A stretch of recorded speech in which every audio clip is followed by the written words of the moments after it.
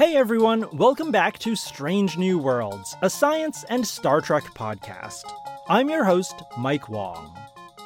If you saw me at Fort Collins Comic-Con and are listening to this show for the very first time, welcome! It's so good to have you here. For the vast majority of you who weren't at Fort Collins Comic-Con, I was invited to give a talk there in August, which I titled To Seek Out New Life, the Astrobiology of Star Trek, and I had such a good time at the con, meeting new people and experiencing Colorado. It was one of the best audiences I've ever had for a talk. They asked tons of amazing questions, and I really hope to get invited to go back next year. Comic-Con isn't the only thing I've been up to recently. It's actually been one incredibly busy summer for me, full of traveling to conferences, mentoring students, and pushing hard on a few scientific projects to cross that publication finish line. You'll be hearing much more about these fabulous meetings and projects in the months to come. I promise. Now, one surprising task I had this summer was to record a welcome video for the students attending a summer school run by the International Society of Artificial Life as part of the annual Artificial Life Conference. People in the artificial life, or ALife field, call themselves ALifers.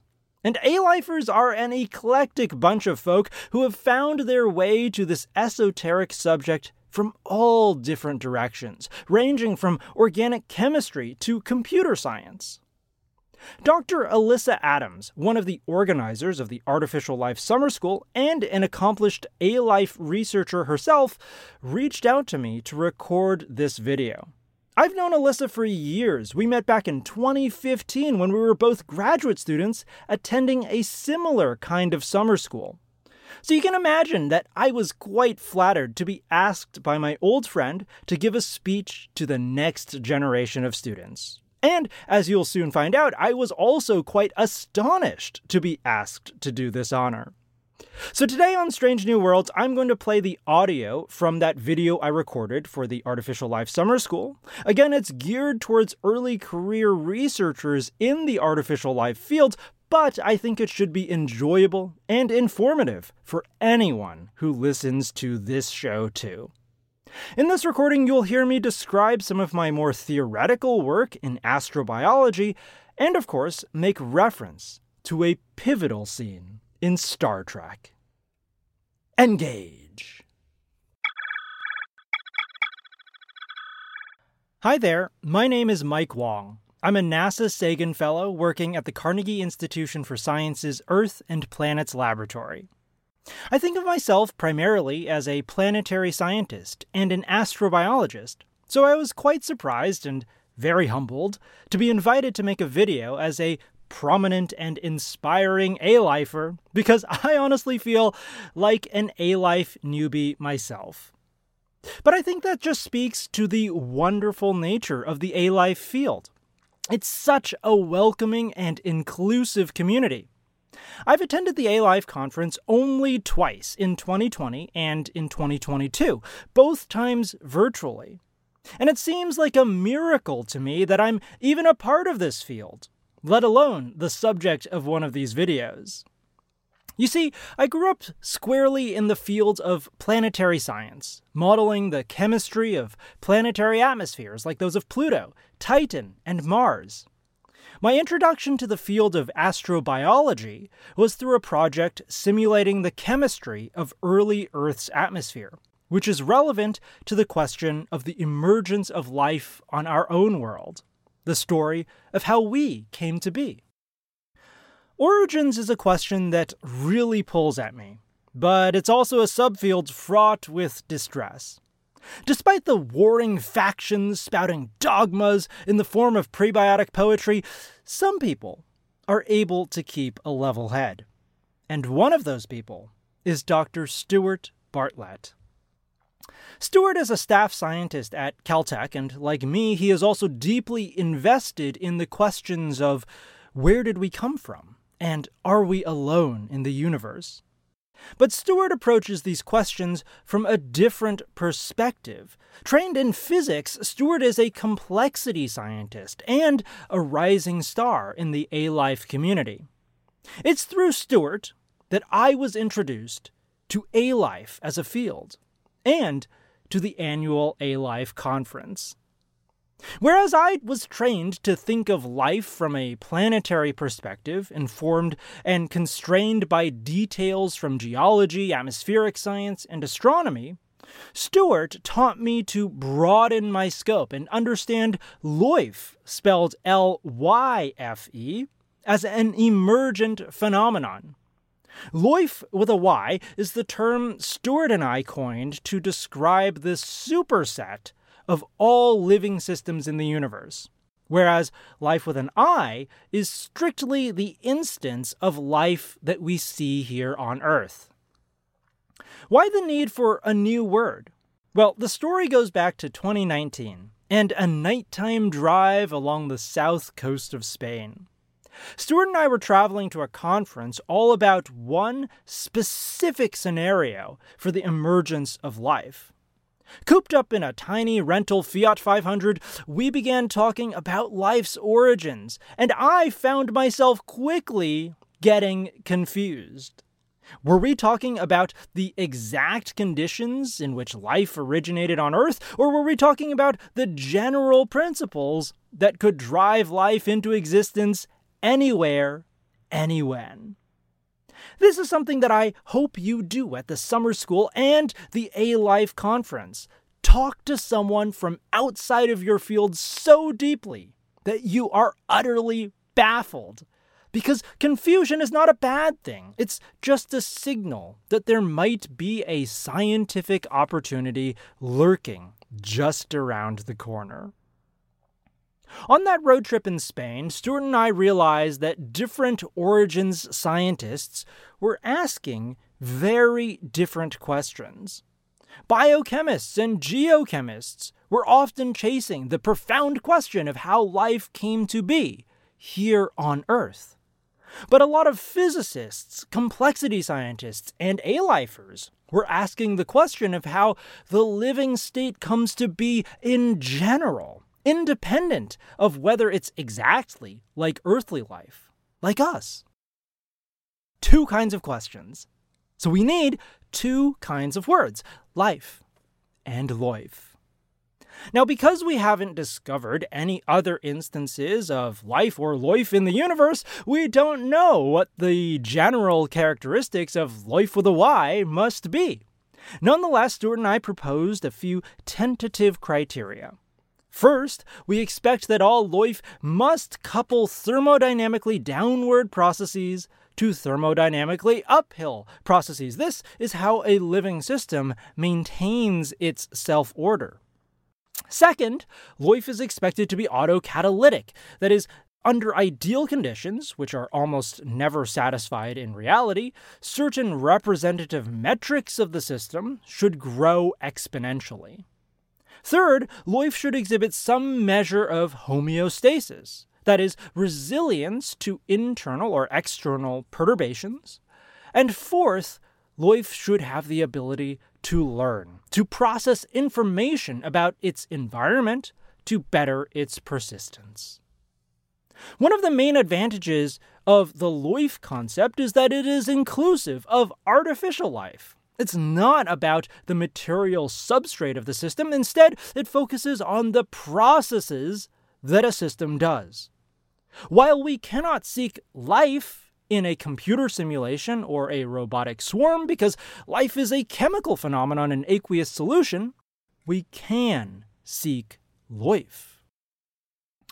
Stewart and I are both huge fans of Star Trek, and there is a Star Trek The Next Generation episode from 1992 titled The Quality of Life that we both adore. In this episode, we are introduced to little engineering robots called exocomps. At first, these exocomps are considered to be useful machines, helping the flesh and blood crew fix areas of their ship that are hard for humanoid hands to reach. But as soon as these AI bots display some degree of self-preservation, Lieutenant Commander Data, who is himself a sophisticated android, declares the exocomps alive, and therefore deserving of certain inalienable rights and privileges. In one memorable scene, the inventor of the exocomps argues that there is a huge difference between Data, an android, and the exocomps mere tools. I created the exocomps to be tools, and there is a big difference between Data and a tool. To which Data counters, Doctor, there is a big difference between you and a virus, but both are alive. It's my hope, and Stewart's too, that by introducing a new vocabulary term, ALife, to the astrobiology and ALife lexicons, that we will have a better chance of recognizing life as we don't know it. Perhaps even life of our very own creation. Thinking about ALife gave Stewart and me a new vantage point from which to think about planetary possibilities. Astrobiologists tend to rate a planetary environment's chance of having life by a metric known as habitability. But just like most definitions of life, the definition of habitability is very Earth-centric. It relies on the existence of liquid water, elements found in earthly biochemistry, and forms of energy that our life utilizes. Also, habitability is simply a statement about an environment's suitability for the maintenance of life. If I drop a microbe in a Martian brine, can it survive? But that might not be the only interesting question. For instance, many believe that the conditions required for the origin of life are different from those that simply permit its persistence. In other words, there might be a ton of habitable worlds out there, but if none of them could generate life in the first place, they'd all be sterile, habitable, but uninhabited. So Stuart and I introduced another new concept called genicity to the astrobiology literature. Genicity is meant to describe an environment's suitability for sustaining the emergence and continual evolution of life. A highly genial environment would feature 1, a large diversity of components, be they chemical, physical, or digital.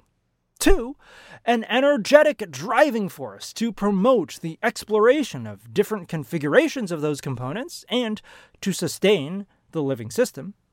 And 3, an informational driving force. This last one speaks to the complexity of the environment.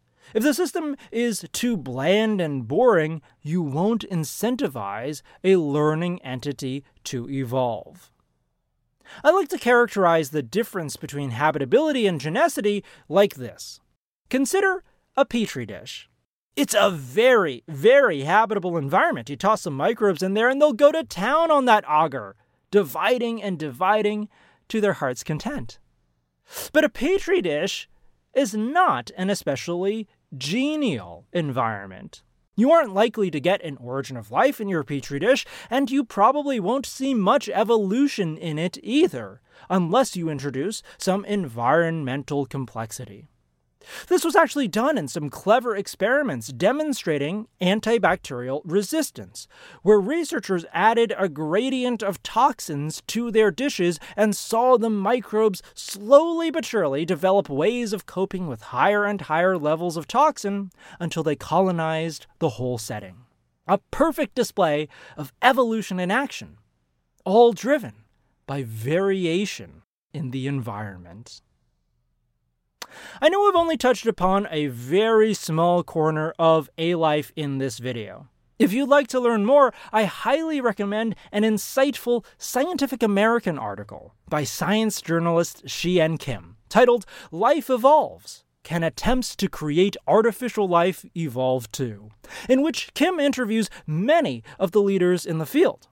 In this brilliant piece of journalism, Kim draws parallels between the development of ALife as a science and the evolution of life itself. Like the collaborations between myself and Stuart Bartlett, many notable ALifers have generated novelty through unexpected hybridization events across seemingly disparate disciplines. Just like those symbioses, I'm sure you're bound to form this summer. One big question on my mind is whether societal developments, language, culture, technology, art, and science itself, whether these things can be described by laws of evolution that blossom out of biological thinking, but take on a grander, more universal nature when applied to human systems and beyond. Are there general laws of creativity, novelty, information, learning, and emergence? In other words, can the revelations of ALife teach us how to better understand ourselves as complex evolving systems, and in doing so, give us opportunities to change our society consciously, systemically, for good? When you figure this out, please let me know. And with that, I wish you a fruitful and exciting summer school and ALife conference. I hope you're full of ambition and confidence. But during those moments when you feel intimidated or out of place, remember this. I don't know what I'm doing here either. No two paths to ALife are the same, so don't be afraid to chart your own fantastic voyage. And I guarantee it, when you least expect it, you'll find you've already found your way home. So explore widely and dream big. I'm Mike Wong, and I'll see you out there. The two papers of mine that I talked about, the ones about ALife and genicity, are linked to in the show notes in case you want to take a read. I've also put a link to Dr. Kim's Scientific American article about artificial life. Again, it is a splendid article, and I hope you check it out.